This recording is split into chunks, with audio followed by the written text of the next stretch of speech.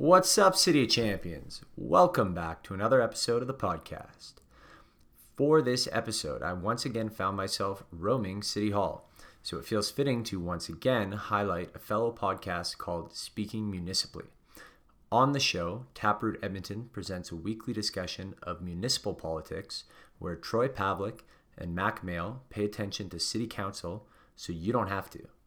Check out this and other great Alberta-made podcasts at albertapodcastnetwork.com, which reminds me that this podcast, yes, the one that you're listening to right now, is also a proud member of the Alberta Podcast Network, powered by ATB.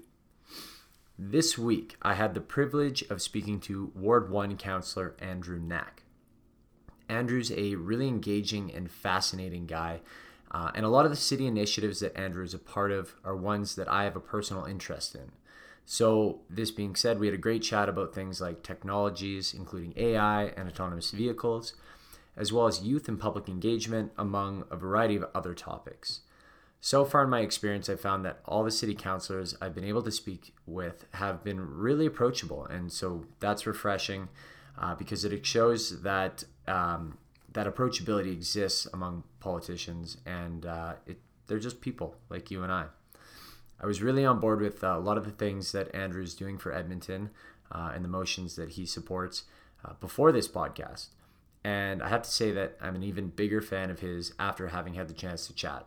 So sit back, relax, and enjoy my conversation with Andrew Knack.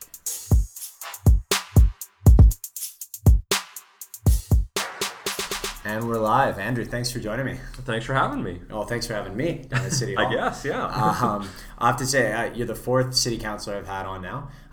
The first one who's told me to call them by their first name. Absolutely. So it's cool. I'm just going to make sure this mic is set properly. Perfect. It breeds sort of a sense of casuality about it, which I appreciate. So I want to ask you firstly, I was curious on the way over here, how much do you travel as a city councillor? So it depends. Each councillor has a different set of initiatives, so some travel more than others. So I'm fortunate that a lot of my initiatives keep me pretty focused in the city of Edmonton, so I typically don't have to go outside of the city very often. So I'm here 99% of the time, I would say, where some of the other councillors can go out and travel internationally because their initiatives are, get them some attention, and sometimes other cities want to learn from us and what we're doing. Right. So yeah, I sort of like though being in and around here. It's such a great place to be, and I love sort of the energy in the city, and so the more I can be here, the better. So then, as someone who's here 99% of the time, when we have politicians coming from outside of Edmonton, would you be the one, because you're so focused locally, would you be the one that kind of facilitates with them? I can be, but actually it's spread out fairly evenly amongst us. So we have this sort of system where 1 month each year we get to serve as deputy mayor, so we alternate that amongst all 12 of us, which is nice. So that way, when the mayor is unavailable, instead of just one person being deputy mayor the entire time and filling out, we all get to sort of fill in that capacity, which is nice. It's it gives us all a bit of an idea of the different type of work that the mayor does, and it's not that the mayor works necessarily more in terms of overall time than the rest of council, but his time is far more focused in small bursts. Right.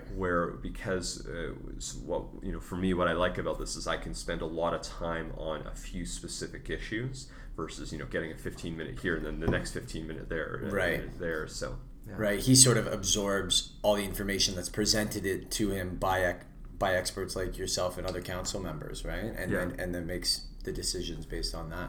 Absolutely. Although I think many would argue very few of us are experts in anything. Each one of us brings maybe our own little bit of specialty, but in this role even it's tough because you are not an expert, and so your role really is to try to absorb all of the information, learn from those who are experts in their fields, and then try to bring that information together with just general public feedback to help make those decisions. So right. it's great, but I don't think I'd ever claim to be an expert in pretty much any area right now. Well, when you think of the sheer magnitude and the operation of running a city, like there's so many things to focus on, and you can't do everything, right? And you can't put money into everything that you want to. So you're in the unfortunate position of having to decide, okay, what takes priority? You've got to triage those options, and that's not going to satisfy everyone. So it's automatically by nature self-evidently sort of like a non-pleasing job, right? You're always going to have some form of a hater or another. Yeah, it's different for me because I mean that's exactly what I experience now. What's different is that I came from, my background was retail, where oftentimes you can make most every customer happy, even if somebody comes in really mad. Generally you can diffuse and come to a way forward to help them address a concern. But yeah, I mean that really doesn't exist in politics, because there will just be a time that you have to make a decision on something. We just finished talking about speed limits 2 days ago, and yeah, just because every time we've surveyed, the majority of Edmontonians have said we want slower speeds on our local roads within our communities, there's still often 30 or 40% that don't want that. Right. So that either way, no matter which decision you make, you're ticking off close to half the people. And so your goal is not to try to make them all happy, but to try to make sure you've thought through your decision, to make sure that you've clearly communicated why you've made that decision. Because at the end, I find one thing you can do, even if you can't make everyone happy, is that generally you can get most people to understand how you came to your decision, how you incorporated public feedback, expert feedback, and then came to that conclusion. And hopefully they'll read that or hear that information and say, you know what, I still disagree, but I appreciate that how you came to that decision and the thought you put into that decision. So that's, can't please everyone, but hopefully you can get to the point where everyone understands what you're doing. You're like a student in math class. As long as you show your work, you still get partial credit for it. Sort of, yeah. I think that's part of our role too. I think if we don't try to actively talk about why we made decisions afterwards, then that breeds cynicism. That breeds that anger at politicians, that all politicians don't listen to anyone, or all politicians are this, or all politicians are that. If you try to engage, if you try to show your work, I like that description, then I think you can get people to say, you know what, I get it, and I realize that this is a problem. I don't agree with the solution you put forward, but I appreciate that you wanted to try and tackle that.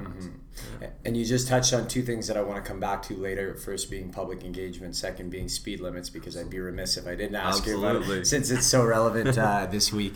But I want to circle back a little bit and ask you sort of about your origins before City Council. And so what kind of retail business were you running? So just before my time on council and really the 6 years leading up, I ran the Bose store in West Edmonton Malls. Nice. So yeah, if you're familiar with Bose, the good speakers and headphones and audio. Yeah, the headphones I can't afford. Yeah, exactly. I totally know them. Yeah, they're awesome, and I got a staff discount when I worked there, so I was able to get a lot of them at the time, which was good.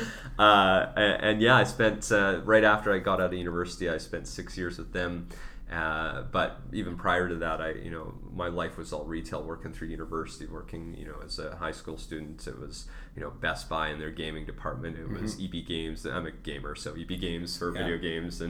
And so a lot of my life was doing that to sort of pay my way through university, which was great. So I grew up in Vancouver, and I heard of other schools doing tours of the EB Games studio, because they're located in either Richmond or Burnaby or someplace just outside Vancouver. And I never got to, because I was a huge gamer too. Like I grew up on Legend of Zelda and GoldenEye, Mario Kart, like all that stuff. The N64 was my platform of choice, and I love it. I have to say, I was probably in the 99th percentile of GoldenEye players, simply because I didn't do much else from the time I was in grade 3 to the time I was in grade 6. Why would you want to do anything else other than play GoldenEye? It was so good. Well, exactly. Don't play it now, because it actually really doesn't age well. Like when I have tried, and you're like, oh, Wow. Okay, I get at the time it was really good, but boy, it's not. It's just not. It doesn't hold up as well. Well, we came back to it in grade 12 because we had a grad lounge, and we found an old N64. Nice. So by that time, like PS2 and everything had come out. So we were playing the old like WWE Raw. Nice. We had GoldenEye, and it was amazing how just picking up that controller, it's like riding a bike. Absolutely. Like you know when it's so intuitive. If someone asks you what buttons you're pressing, you're like, oh, I don't actually know what buttons I'm pressing. I'm just moving around. Luckily I've broken away from my gaming addiction. I have not. I still love it. But I'm glad the controllers have evolved, because you look back at the N64 controller, you're like, how did I actually play this and make it work? Well, you know how they always say like there's debate on whether that experience as a gamer as a kid has any real world application, and there's debate on your reaction time, but some people think that violent games make you violent, which I think has been pretty much disproved for the most part. The one real life application I can absolutely say without a shadow of a doubt for me was when we were on one of our film sets, and our DOP, director of photography, he had a drone, and we were supposed to be filming some stuff, and he asked me, hey, can you fly the drone?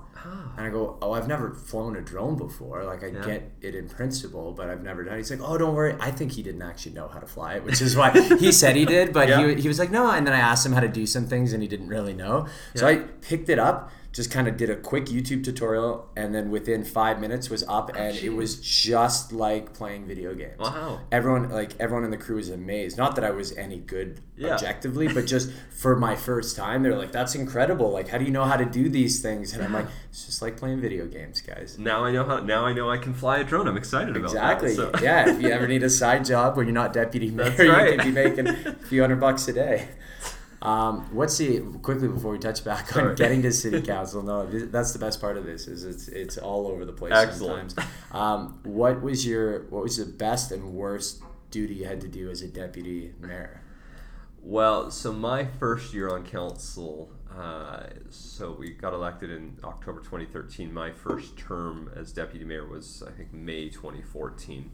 And so there wasn't one specific experience, but it was actually the overall month that was both the best and the worst experience. And why I say that is that because I was new, I would say yes to everything. So I wasn't managing my schedule very well at that time. Right. Because you're new and you're trying to learn everything, and you want to meet all of these people that want to, that are reaching out to the city to have somebody participate in one of their events. And so, so my default reaction was just say yes. Mm-hmm. And so I'm going to do everything absolutely. For everyone. And so that month, pretty much every single day, I was booked from 7 in the morning to like 10 at night. And what I loved about it was, wow, I got to meet so many incredible people and meet these different my life, leading into council was a lot of community leagues in the city. But I didn't meet a lot of the different organizations, the nonprofits, the cultural groups, and just all of the great work that various Edmontonians are doing. And so I got a chance over that month to see so many great examples of that. So that was the part that made it the best, because that entire month was a great learning experience. Why it was the worst is because I didn't manage my schedule. I had no life beyond that. And seeing my wife, I should have maybe prioritized a little more during that. Just taking a moment to breathe and break would have been nice. And so coming out of that month, you realize, wow, you got to be willing to say no occasionally. Yes, you go into this job expecting you're going to work 70 to 80 hours a week, but I was working way more than that month. Right. And so it was a good reminder that you got to give yourself a bit of time just to unwind and decompress from what is a fairly intense job, which I love. So that was the worst part, is not seeing anyone or having a life at all beyond that. It's a great opportunity to give you perspective, though, right? Like in terms of how much some people work and how much they have on their plate. Like, it seems like every stage of life you get to, whether you're moving from middle school to high school to university to a real job to a promotion, you're always kind of like piled on with more work, and you never really think like you're going to be able to do it. You're like, how is this ever going to be possible? And you're overwhelmed, but somehow you adjust. So I think if everyone was was more aware of what other people are dealing with, and it's not always work, right? Yeah. Some people might have overwhelming family obligations. Exactly. You might have young kids and a sick, dying parent. Yeah. And so just that ability to kind of live in someone else's shoes for a month must have been pretty invaluable to you, and kind of made this all your normal day-to-day seem a little bit more relaxed. My average week now is so much easier after that, because it's like, you're working 80 hours, whatever, that's easy at this stage now. And again, now that you know how to, now it's been some time, I know how to manage my schedule, and so you fill in those times to make sure you have a personal life still, but at the same time you still dedicate a lot of time to the city. But it was really, really valuable to experience for me.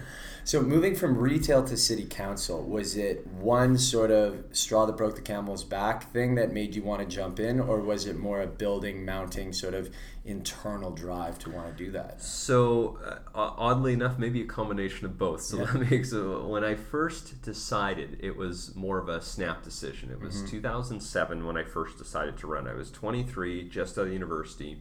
I had just started that job with Bose, and I was actually in Boston training, getting my beginning of training to learn the ropes. And it was I was very excited to work with Bose, and so I never, politics or running for office was never on the radar. I had always been engaged in politics. I always closely followed the stories. I was primarily focused more provincially and federally than I ever did on the city side. But what I had seen is we were coming up to the election in 2007, and if I recall, it was like June or July. And so we were only a couple months away from the 2007 election, and I was thinking about who am I going to vote for city council, because I hadn't followed that as closely. So I was doing a bit of research, because I was in the lobby of the hotel waiting for like a shuttle to go to the airport or something, and for some reason I had to check out early, so I had like 3 hours to kill in the lobby. Yeah, and so 2007, were you on a phone, or did you just pick up a newspaper? Still on a phone, still had my phone. It wasn't, I can't remember which one I was using at that point, but it wasn't very great. But what I do remember is first thinking, I wasn't necessarily inspired by who was there at the moment, although I also didn't appreciate the work they were doing, because I had never set foot in City Hall when I first decided to run, so I didn't truly realize. And so I have a great appreciation actually for the people who were there after I lost that election. Of course. But the other piece was that it was more rare at the time to see younger people elected, particularly to city councils. Provincial and federal politics, because you have that party banner, it's usually a different story. It's people vote more for the party than they do the person, but municipal, you're voting for the person. You're on your own. And so you didn't often see younger people. I was 23 at the time, and in 2007, and then what I ended up doing was thinking, okay, so I'm not inspired by who was there. And I found out in the lobby, it takes 25 signatures and $100 to get your name on the ballot. I sort of thought to myself, well, why not? Is that really all it takes? It's all it takes to run for city council. And I love that. Okay. I love how easy it is to run. Yeah. And so I thought, you know what? In the worst case scenario, I'm going to get one vote, my own. But if I'm not inspired by who's there, and I don't feel like we're getting the representation we need, I've always been engaged in politics. Why shouldn't I just step up and do it? Now, let's be honest, I didn't know anything. I didn't know what I was talking about. I didn't even appreciate the difference between certain municipal issues and provincial issues, and whose jurisdiction was what. But I was 23, young, out of university, and thought, why the heck not? And so I got home. I told my parents, I'm going to run for city council. And they're like, what? Like, the election's only a few months away, and they were sort of caught them off guard, and I had no idea how to run a campaign. I had no knowledge of, what kind of money do you need? What kind of time commitment do you need? So I just went in like 3 months before the election, said, let's go for it. Right. And thankfully the public saw that I had no idea what I was talking about and no experience. And there are plenty of 23-year-olds who know what they're doing. I was not one of them. Okay. So I appreciate that we have a lot of young people that could be on council at that age. I did not deserve to be, and thankfully the people saw through that and easily kicked me to the curb. I lost pretty badly. How many votes did you get? Like 1,300 votes. Hey, that's a lot more than one. Which was better than I went in thinking, I can win this. I realized soon after that I had no chance. Right. And 1,300 votes, thought, you know what, that wasn't half bad now that you reflected on it. Yeah, no kidding. But it was through that experience that suddenly everything changed. So I decided sort of on a whim, but then through that experience I thought, now I want to go into public service. I was a business grad from U of A. I was working with a retail company. Marketing was my background. I had even had a job, speaking of being a gamer, with a job interview with Nintendo, and I was like the second choice just out of university. I know, the worst feeling. You're the How second would have life choice. changed, right? Glad I didn't get that job. But it was through that experience of going to the doors, going to get involved with community leagues. And then I just started to learn how many amazing things are happening in this city, how many amazing people are involved in building such a great city. And I said to myself, I want to do that. Not necessarily an elected office even after 2007. I was going to run again. I was excited, but that wasn't necessarily the end dream. It was just now I wanted to be in public service in some way, and that could be working with the City of Edmonton as a corporation, working with Edmonton Public Library, working with a nonprofit, who knows. But I decided I was going to run again in 2010, and I learned a lot more in those 3 years and ran again and got a lot closer, but still fell a bit short. I got like 5,300 votes. And by 2010, we switched to 12 wards. We used to have 6 wards and 2 councillors per ward. This was the first election where it was 12 councillors, 12 wards. So I came a much closer second. And because I came as close as I did, I sort of looked at the results and said, I know how to do this now. Yeah. I know how to get to the vote total that I need. I needed more time. I needed to do a couple more things, and so I was motivated pretty much right after that election to say, I'm going to give this one more shot. And so in 2013 and leading up, I did everything I could. I even quit my job 4 months before. This was the all or nothing election. I either was getting elected this time, or I'm going to go find something else to do with my life. Right. And so we worked hard, quit the job, had a big campaign team, ran what we did, and lo and behold, worked out, and been very fortunate to be doing this now for 5.5 years. What was the biggest factor from the last time you lost to the first time that you won? Biggest factor, and there's so many different things, but in municipal politics, still the number one and most important thing is knocking on those doors and just meeting a person face to face, because there is no party.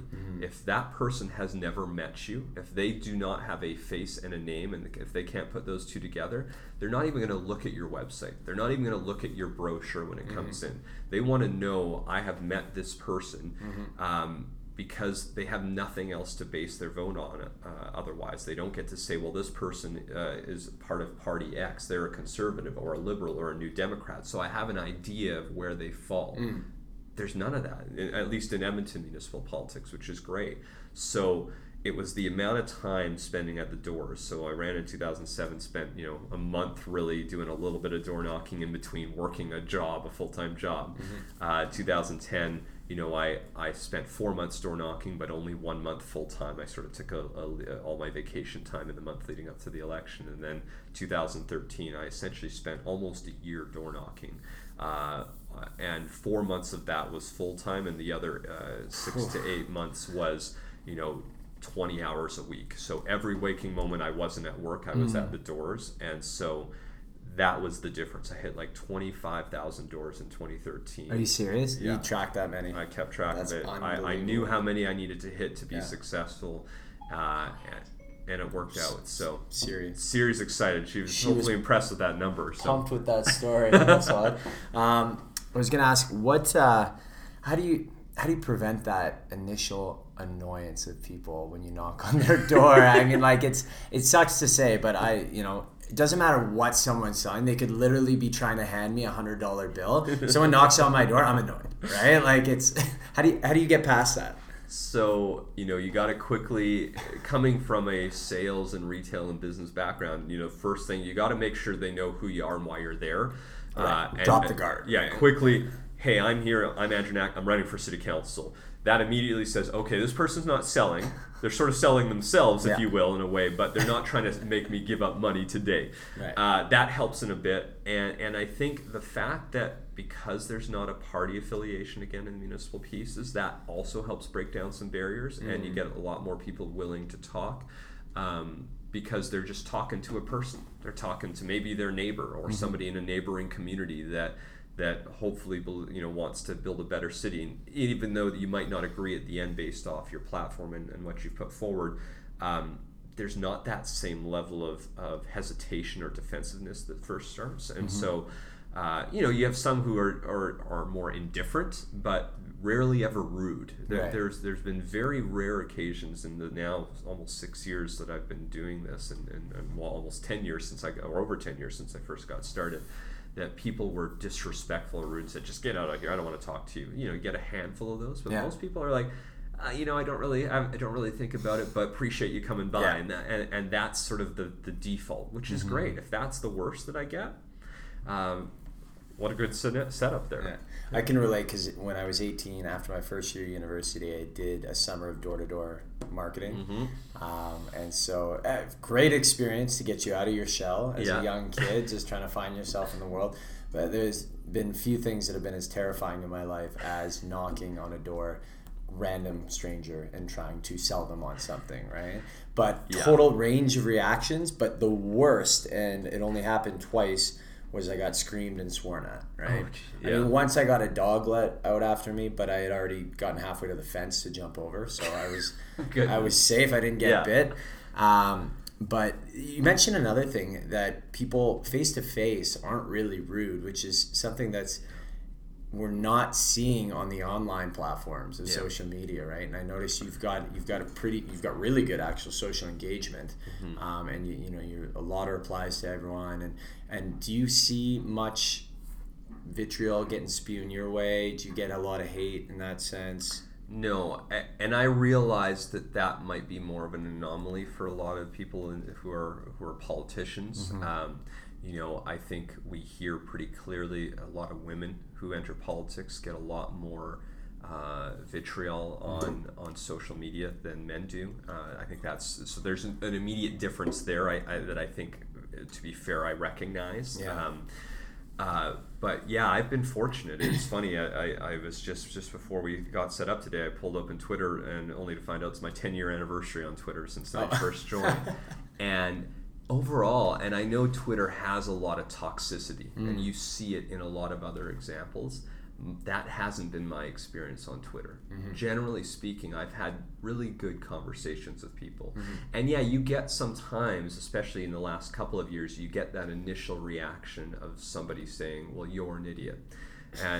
But I because that level of hatred is maybe lessened, my first reaction is, oh, okay, what are your concerns? Right. And I'll reply to almost everyone that sends me the you're an idiot or you're stupid or cursing me out, whatever it is, and I'll say, oh, what are your primary concerns? Right. And then more often than not, you get somebody like, oh, well, these are my concerns, and you can sort of spotlight. like you can sort of realize that they're probably thinking, this is actually a real human that has chosen to engage me, and I didn't expect that, and maybe I should change my tone.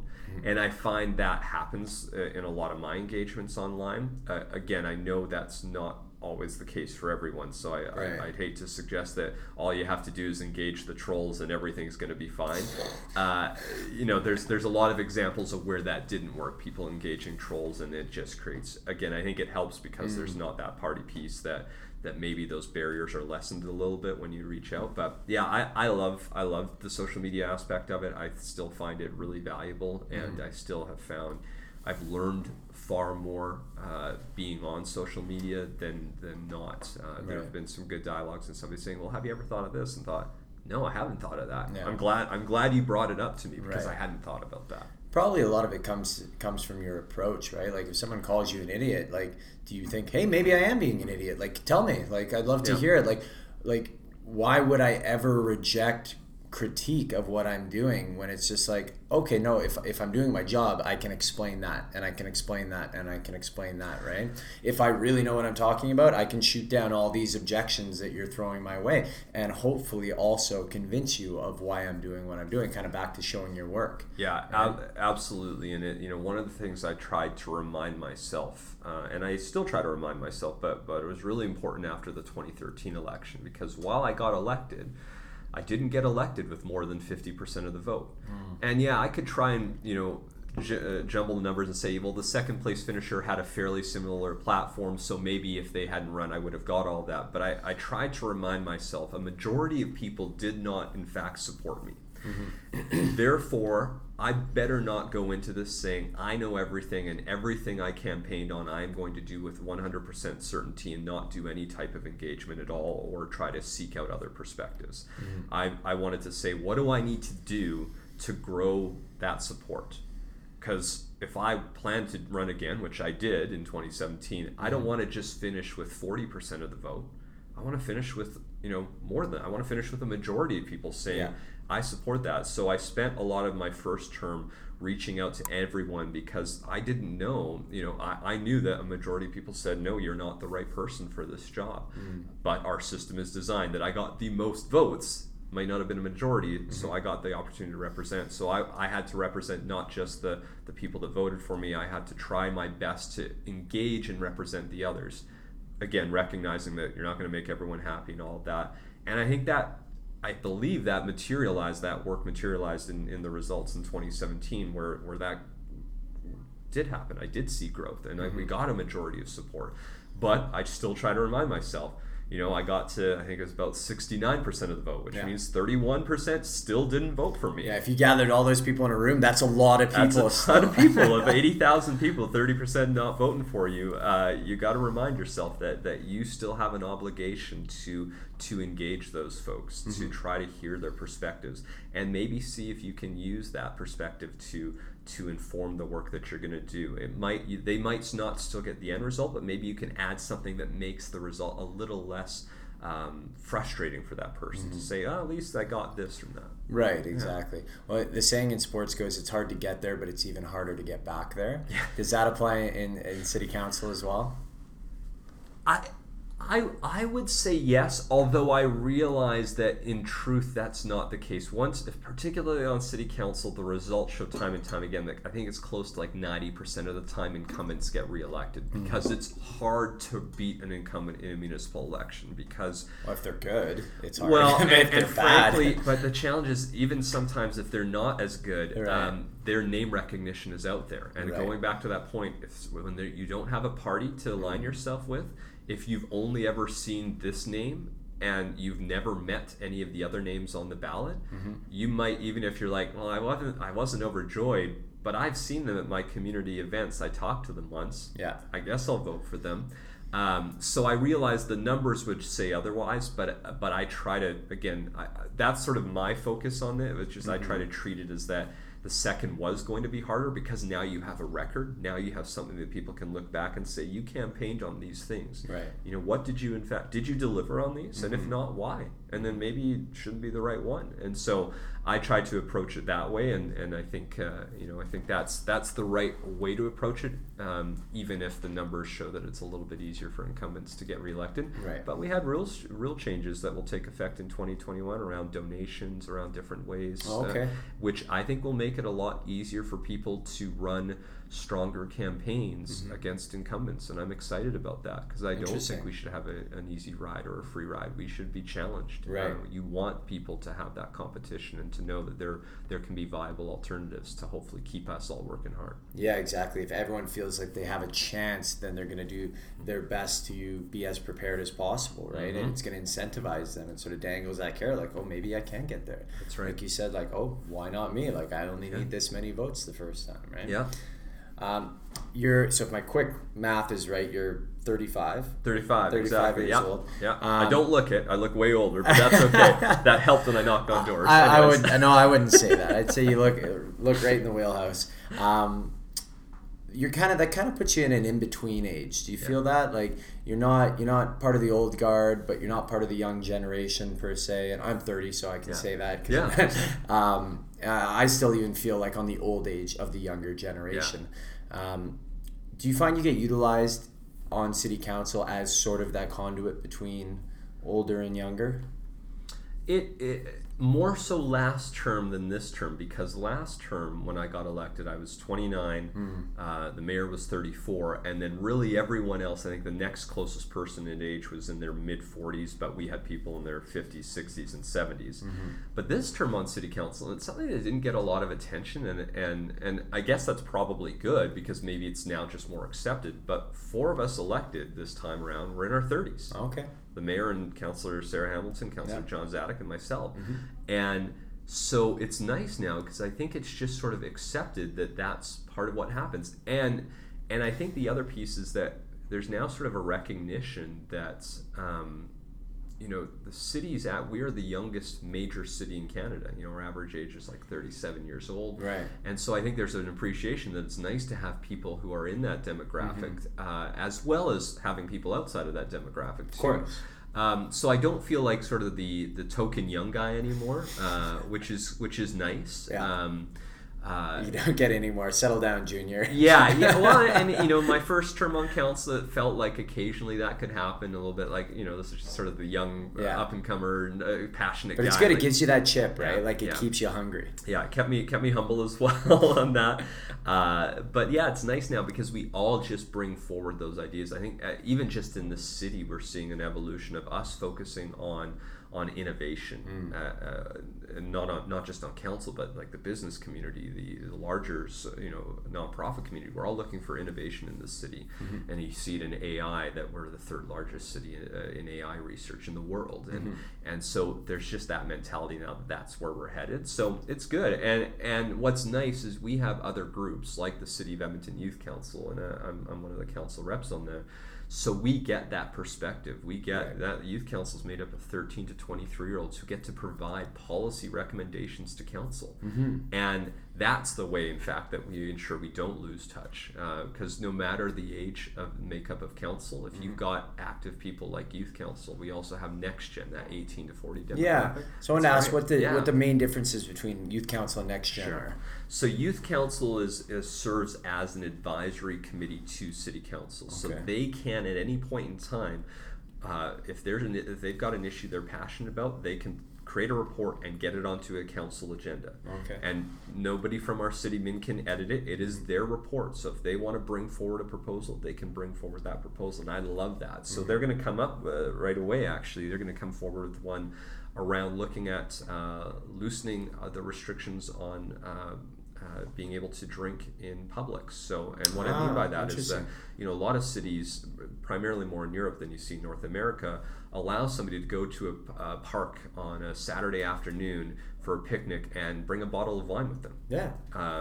But we don't allow that in many North American cities and in Edmonton. And they're coming forward and saying, and this isn't just, they're a smart enough group, but my worry was that when this gets a lot of attention, are people going to say, oh, it's just young kids wanting to drink everywhere? Yeah. No, you look at the report that they've put together. This is a thought out, detailed report that says, no, we actually just recognize that we have cannabis rules and smoking rules, and our liquor rules don't necessarily match up with that. So they're saying, why wouldn't you have those aligned? Right. So that's an interesting perspective. They've been working on mental health issues. They've put on tons of incredible events, and so that group runs these events, puts together policy recommendations, and regularly will come before council. Next Gen is focused on, and I think my best way of describing it is really engaging that 18 to 40 demographic in their city. So it's a bit more unique because it's not just public members of Next Gen. So Next Gen is made up of both public members and people in that 18 to 40 demographic that work for the City of Edmonton. Okay. And they work together. And so they'll put on various events to, again, get people engaged in their city, get people thinking about different issues, but not coming forward with policy recommendations because they want to get that demographic thinking about what's happening and then engaging their elected representatives and then getting involved in coming out to city council meetings. So tonight, as at the time of recording, they're doing an event for a lot of new Edmontonians in that 18 to 40 demographic, and they're just hosting a gathering where they can come together, and there are going to be other people who come together and just introduce people to what's the City of Edmonton all about, and what a great setup. They do Pecha Kucha events where they have 10 presentations that are 6 minutes and 40 seconds long, And each presenter gets that time. They get to do 20 slides, 20 seconds per slide, and they can talk about any issue they're passionate about. And those are great events because they expose you to new ways of thinking and new activities and new lots of different new things. Yeah, and sometimes it just takes hearing someone else's idea to kind of give you that spark about what you're working on, right? That's right. Just that, oh yeah, I never thought of it like that. Yeah. So they each serve a very important, but in many ways distinct role, and so I love that we have those perspectives that get to help shape our city. And again, those groups are now really embedded in the city of Edmonton to ensure that no matter who sits, where we're sitting today in City Hall, we're going to have those voices being heard and represented, and to ensure that when we're making decisions, we're not just thinking about those who can take a day off work and show up to City Hall to share their views, but we can hear from those who are busy building the city and building their own lives, that we need to make sure we're making decisions for them as well. Does the Youth Council mirror City Council in that it's got 12 representatives from the different wards? They have a few more. So Okay. what we do is we appoint a group of up to 20, and they can be from across the city. We like to see diversity in areas to ensure we have that diverse set of perspectives. And so generally speaking, the Youth Council, we've been fortunate to have a very diverse group every year for the last number of years that represent different areas of the city. Again, different backgrounds and perspectives. And what's nice, they were restructured a few years ago so that we also do this program with youth at large, so that beyond the 20 that are appointed, anyone else who maybe isn't appointed that wants to get engaged, or who doesn't want to commit quite as much time as the youth counselors do, can be part of various subcommittees. So it can be part of our health and wellness or our social equity subcommittees, engagement and outreach. And so you have another typically 30 to 60 youth who aren't youth counselors, who are youth at large members, who are helping do all of that work and putting on just some phenomenal events. They just did an event here in City Hall called Rhythm and Rhyme, which was almost like a mini heritage festival. Oh, cool. And wanting to just get people engaged to say, not only do we have really talented youth artists here in the city, but we want to make sure everyone's exposed to various cultures. When you have such a divisive world right now in politics, they're showcasing that, no, we have a lot more similarities than differences.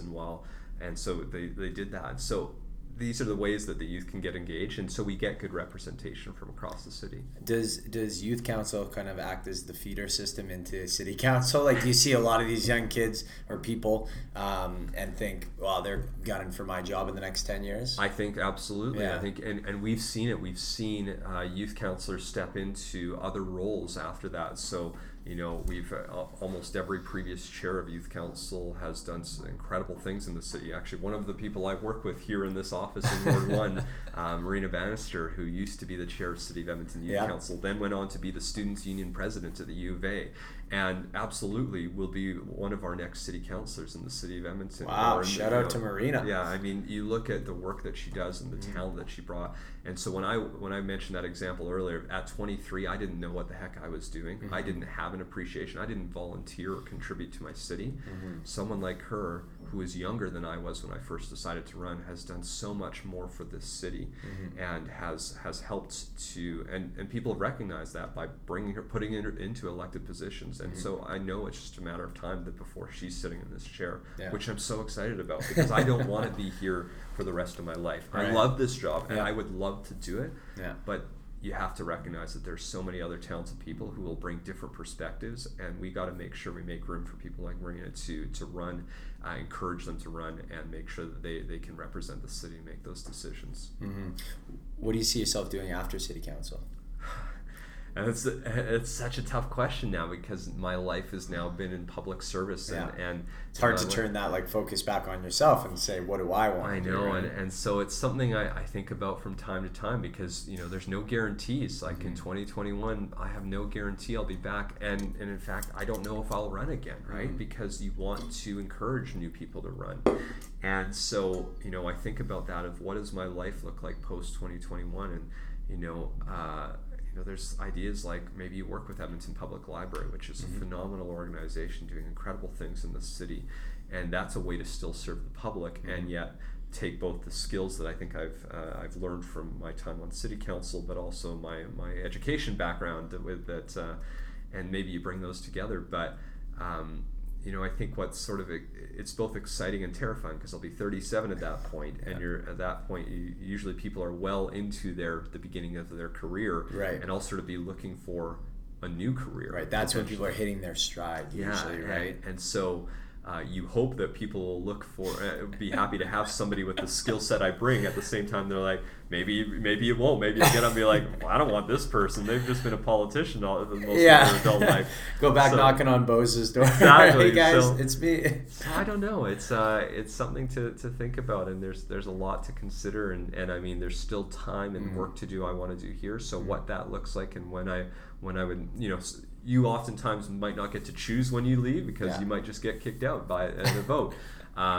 Your hope is that you find the right time to gracefully exit, when you've accomplished what you want, and maybe there's other roles, maybe there's other orders of government one day, but I don't like party politics right now. I don't like what it's become. Yeah, it's madness. So I'm not eager to be a part of that. At the same time, how do you begin to change that if people who want to change it aren't putting their name forward? Yeah. So maybe that's it too. I don't know yet. Best thing to do when you don't like something is to offer a better solution, right? Which is what I did when I was 23 when I first decided to run, and maybe that happens again. But I think I don't get too caught up in that yet, because we still have almost 2.5 years left. Yeah, there's still a lot of work that you want to finish, and if you start thinking too much about what am I going to do then, you lose focus here, and you're not going to get what you need to get done. Yeah, that makes sense.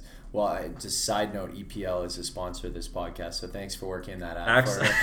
That wasn't planned, but I'm glad to bring it up. So. Well, I'm part of the Alberta Podcast Network, and they're one of the sponsors of the podcast network, so that actually works out well. Hopefully their ad lines up with this episode. Excellent. But something you said, I see it as kind of it's a positive in most ways, but it can also be a detriment to younger people, is that we're almost faced with endless opportunity. Like, really, we live in a society where we could do anything you want. Like, if you retire at 37 from politics, you could be a doctor if you wanted. It would just be a matter of picking that, working out the steps, and then moving forward through those steps. And same with anything. You look around the city and say, I want to do that, or I want to be that. A lot of things will take a long time, but you could do them.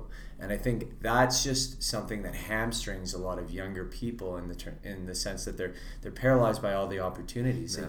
Yeah. They struggle with picking a goal or picking a target and moving towards that. And younger people get a lot of heat for the way they operate and the things that we do. Yeah. What are your thoughts on sort of young people, because you do so much work with them in this city? Well, and I'm fortunate again to work with such an incredible group of youth, and there's always new youth counselors that come in every year, so we get turnover. And so I've been managed to meet many people over the years, and it's my work with youth council, it's my work with Next Gen, which leaves me hopeful and inspired. Because yes, although it's very different now, and sort of there are endless choices, and that choice can sometimes be paralyzing when you look at it. But I find what I've seen with many in Youth Council Next Gen is they just recognize, while there is so much choice, we're each just going to pick something we're passionate about. We're going to get working on that because somebody else is going to pick this area and they're going to work on that. And we'll help out when we can. And so you'll see people help out and branch out. But more often than not, I see the youth in this city saying, no, I know there's a lot of choice, but this is what I'm passionate about. I'm going to go work on this. And when I'm no longer passionate about it, I'm going to go work on something else. Yeah.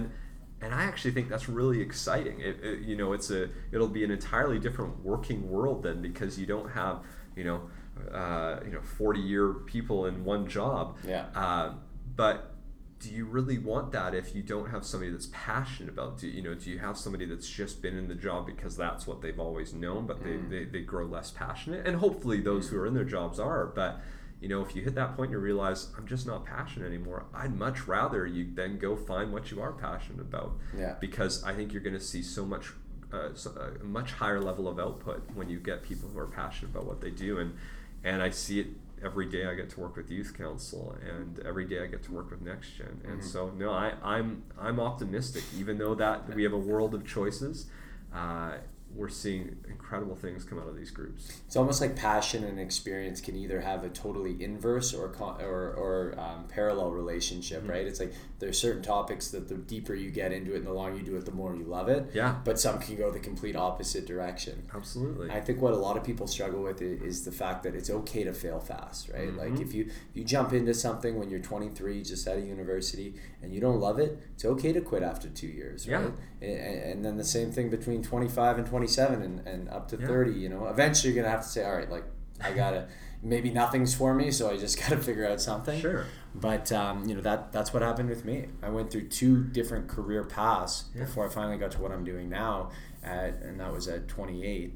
But it was hard on me because I'm getting advice from older members of my family saying, maybe you just have to struggle through something you don't like. You know, life isn't about doing the things you love. Mm-hmm. So it's kind of that pulling inside you of like, well, yes, I get your point of view, but why should I ever have to do something that I don't really like, or at least find meaning in, even if I don't love it day to day? If it's overall long-term meaningful, I mean, that should be everyone's goals. I completely agree. Yeah.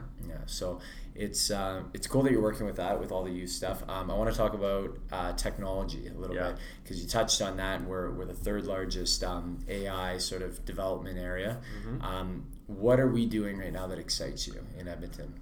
Oh goodness! I mean, I think there's a lot that's going on right now in that AI side of things, whether it's in health innovation, because we have a unique access to data sets in the province of Alberta that really no other jurisdiction has, which is why I think Edmonton is as high up on that list. I mean, you know, people wouldn't necessarily think Edmonton would be in the top 3, but I think it's one of those reasons. But really, it's just the fact that actually what I see is that the business community is beginning to embrace AI in any field, recognizing that AI is going to impact every area of business. Mm-hmm. And most people recognize that right now and are quickly trying to invest in it and make their business ready to see how AI can help them do more. Versus saying, well, we're only going to focus on this one industry, and all these other industries are going to say, well, we don't need it, so we're just going to keep doing things we've always done. Everyone's recognizing that. You know, we have a transportation company that was, you know, really pushing on autonomous vehicles because they see a huge impact on how that will benefit their business. And I used to work for a transportation company that didn't think it would ever come, so I worked on the opposite side of that. And I think in Edmonton we get generally people who understand that more than others, and so there's not one specific area, but it's just rather that sort of mass adoption that I'm beginning to see, and a recognition that that it is what will be happening in the future. It's happening now, and so I think the other piece is that there's also just maybe hopefully a self-reflection that we've relied on one industry in this province fairly heavily for years, and sure, while I hope the new provincial government is successful in getting pipelines built and all of that, we will never return to those days that we ever had before. The boom and bust cycle, we might get another boom, but the boom will never be what it was. Right. And therefore, we're recognizing that we sure better figure out what else we can do, because the rest of the world is going to pass us by quickly if we're not careful. And so I think Edmonton gets that, and so that's what's exciting me, is that Edmonton gets that. Now we just need to make sure the province gets it, the country gets it, because something like AI, China's now investing tens of billions of dollars every year in ramping up. The U.S. is investing billions of dollars every year. Edmonton can't stay out in front solely on the passion of the community who wants to see AI and has to be supported by big business. We have to move forward on that. And is it a situation that because we're a younger city, you think that's sort of the mindset that we've been willing to adopt, because we see like, okay, we need to make progress? And I mean, to me, just intuitively, and I don't know a ton about AI, but I've done a bit of research. It seems like AI can make as much of a difference for businesses as like switching from paper to computers did, right? Correct. It's like you could have had lots of businesses say, hey, we don't need computers. Like we've got perfectly good notepads that we track things down on, but the possibilities go beyond what we're even fathoming right now. Yeah. Like, and the scary thing is that with AI, once once someone gets to a certain level of progress and achievement with it, it starts to improve exponentially, right? Absolutely. And so it's almost like the first person that gets there, it's almost winner takes all in that sense. And of course, that will trickle down, but you want to be on the leading edge of that. You want to be on the cusp of that. Yeah, the last thing you want to be is the city that's watching everyone else do this right now. It's why, autonomous vehicles is a great example. We brought in this conversation almost 4 years ago now because we see that, while I get not everyone's, sure of it yet, it's going to happen. It's happening on many U.S. city streets right now. Right.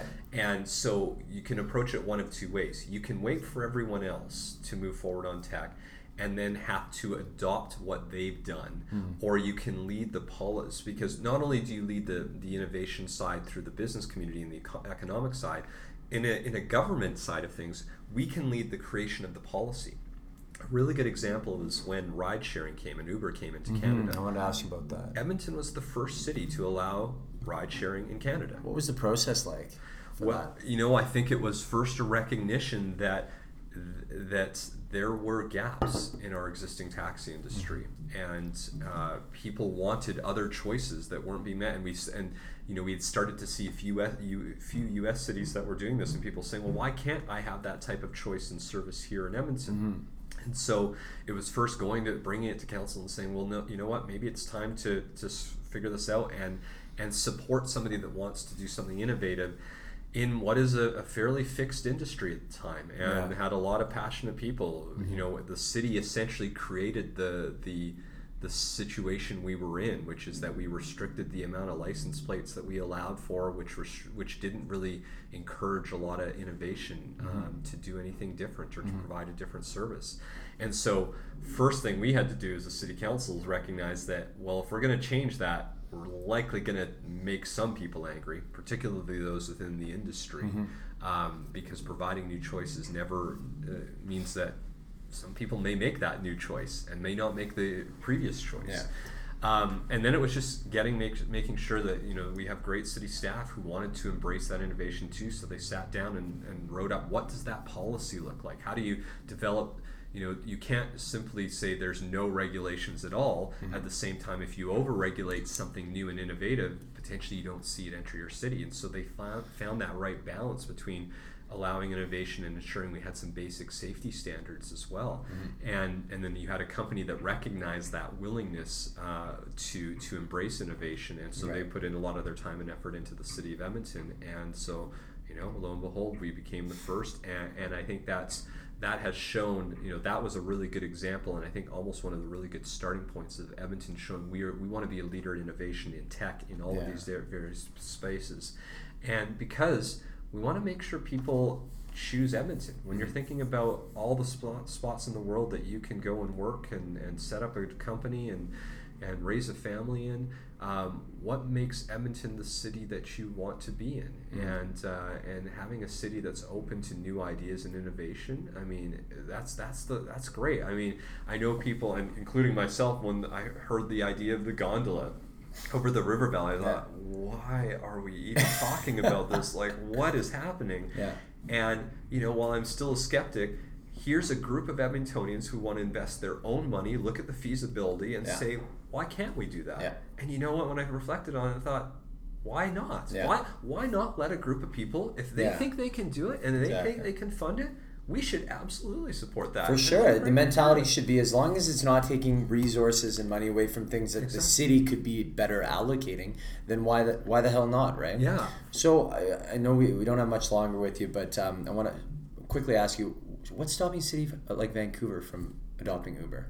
I think it's the taxi industry has a lot of it was a very important industry and still is a very important industry in the movement of cities, moving people through the cities. And I think there were a lot of concerns around any ride-sharing company, but primarily Uber, sort of overtaking and crippling, coming in to destroy an industry so that they can have their own monopoly. So undercut all these other spots. And so when many cities created essentially a monopoly on one side, starting to break that apart is very tough. And so I think there's a lot to it, and again, we did not get through that process without making it challenging on some, and I mean, certainly we heard from many of the drivers and some of the people that this has changed how things work. At the same time, there comes a point where I think I look at it as that it's not necessarily the city's role to keep any one industry active or in business. Our role should be making sure we provide choice and options for people to live how they want to live, and to do that, it's challenging though. So I get why it's still tough for Vancouver. I mean, the one nice thing about Edmonton when we did it is that many cities ended up taking our bylaw and then just tweaked it. Right. So, and that goes back to this tech piece of why we want to lead it. But why is Vancouver not? Because I think, in part, they, I think, got the taxi industry to adopt a lot of the innovations that Uber brought in. Right. And so I think maybe the argument's made, well, if you want that type of service, maybe it exists. Yeah. I'd still argue that, and I wasn't a great fan of Uber's business practices, let's be very clear. But that's, my role is not to judge how a company acts. It's to say they want to provide a service, should we make ourselves available? And so, they came in and sort of kicked the door down, and sometimes were very challenging to work with, and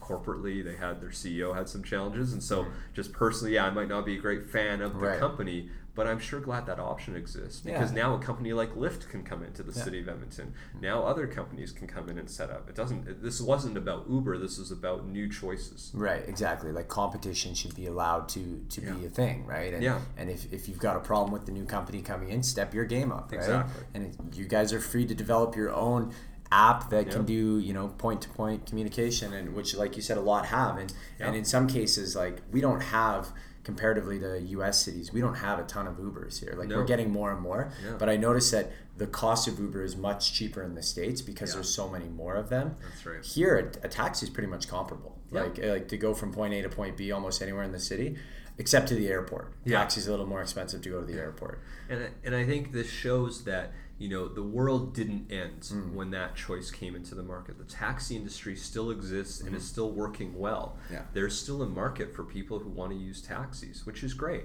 And now there's also a market. What we've done is that actually, I think generally, I'm guessing, like many of the U.S. cities, what didn't happen is Uber didn't take part of the pie. They actually expanded the pie, and everyone got more business. Exactly. People are saying, well, you know what? It's maybe that much easier to live without a car now, because if I can rely on ride sharing and transit and biking and doing all these things, maybe I don't need to have that car, or we can go down to a one-car household. Absolutely, yeah. It's always more complex. So quickly, last topic, I promise. But like I said, I'd be remiss if I didn't ask you, what is the basic bullet points of reducing the speed limits in certain areas in Edmonton? Well, so first and most important part is when we talk about reducing speeds, we are just talking about reducing the speeds on the local roads within our communities. Okay, so we're not talking about Jasper Ave, we're not talking about 109th Street, things like that. Because those are the roads that we commute on. Those are the roads that we require the efficient movement of people and goods, so we can't be touching those roads. But we are talking about once you've turned off that road and you're going to your garage, do you need to be traveling the same speed as what you might travel on an arterial road? Because time and time again, we've been hearing from communities, and this conversation started over 10 years ago, actually, with community leagues across the city saying, we're having traffic safety issues, people shortcutting through our neighborhood, people speeding through our neighborhood. And trying to tackle those, it's not cheap and it's not quick, because if you want to install speed bumps or a raised crosswalk or put in a new crosswalk, these all cost money, and the amount of time you need to engage people with is pretty extensive. So to get through the 100+ communities that are waiting for traffic calming, it's not going to happen overnight. Redesigning our local roads to be to have that safety implemented in it will take us time. It's going to take us a couple decades. So the speed limit piece came up 10 years ago and has since resurfaced more recently, because it's a low-cost, fairly easy way to implement one additional tool for traffic calming. Let's be clear, reducing the speeds on local roads within our communities will not solve every problem. Right. There will still be some that break the rules. But more often than not, the majority of people follow the rules. More often than not, the majority of people, when we've surveyed, have said, we want that. We want to have more livable streets, because It would be nice to go for a bike ride with my kids in my community, or it'd be nice to go to take my dog to a park and not have to worry about those interactions. And so, what are we trying to create in our communities? And then expand that out. Again, remember, what do we want to do on our main roads? And I think what we want in our communities is very different than what we want on our main roads. We don't want people plowing through our residential areas because those are where we live and where we gather. And so I think putting slower speeds on those local roads is not, there's obviously safety benefits and research, but that's the boring piece. I know it sort of sounds odd, the safety piece is the boring piece. The stats that prove how much more effective it is to have those slower speeds. But in reality, I like to simplify it to, when I grew up, the local road in front of my home, and I don't say this jokingly, although it sounds like it, the local road, the primary use for that was street hockey. Right. And could you imagine today doing that? And I know people say, well, you don't want kids playing on the street anytime, but that's what we did. That's where we gathered with friends. That's when we had a barbecue, we'd roll out the barbecue to the front street and the neighbors would come out and we'd have a bit of a block party informally. And certain communities still have that, but I think a lot are missing that now because we really developed these communities to move, the roadway network seems to move traffic through a community versus recognizing that all we're trying to do, we're just trying to get the traffic and really the local traffic to their homes, right? And that's it. And so I see that. That's the very short version. Yeah, we could talk about that one for hours. Well, it makes a lot of sense to me. My one kind of sticking point was, if you're trying to make it safer by lowering the speeds, I just know from experience, like when I'm driving slow on a road, I get bored, and when I get bored, you're inclined to pull the phone out, right? Yeah. Like even just going down the white mud where it goes to 50 in the construction zone, it feels like you're crawling through, and I just know you can't rely on people to make the smart decision. So that's one factor, I thought. But anyway, like you said, it's a rabbit hole, and the way you just described it makes a lot of sense. It's not about making those thoroughfares for people to access spots. It's about getting them to the main roads, which is totally understandable. Last question: what's your proudest moment as a city councilor? Oh my goodness! Oh my, that's such a tough question. I always end on a hard one. Wow. Goodness, there have been so many things that I've been excited, passionate about, and happy to see. I think, the most. I'm sure the answer will change the minute I say one, and I'll think about 20 others. I haven't reflected a lot on the things that I've brought forward or the things that I've accomplished. I think. Well, let's think of it this way then. What is something that you've made an impact on that you, at the start, didn't think you might necessarily be able to get done? I think, and we haven't finished it just yet. We're in the process of developing what's called our city plan. It's the new plan that's planning for the city of 2 million people. What does that look like? Where are we going to live? How are we going to move? How are we going to enjoy our life in that city? What's our economy going to be?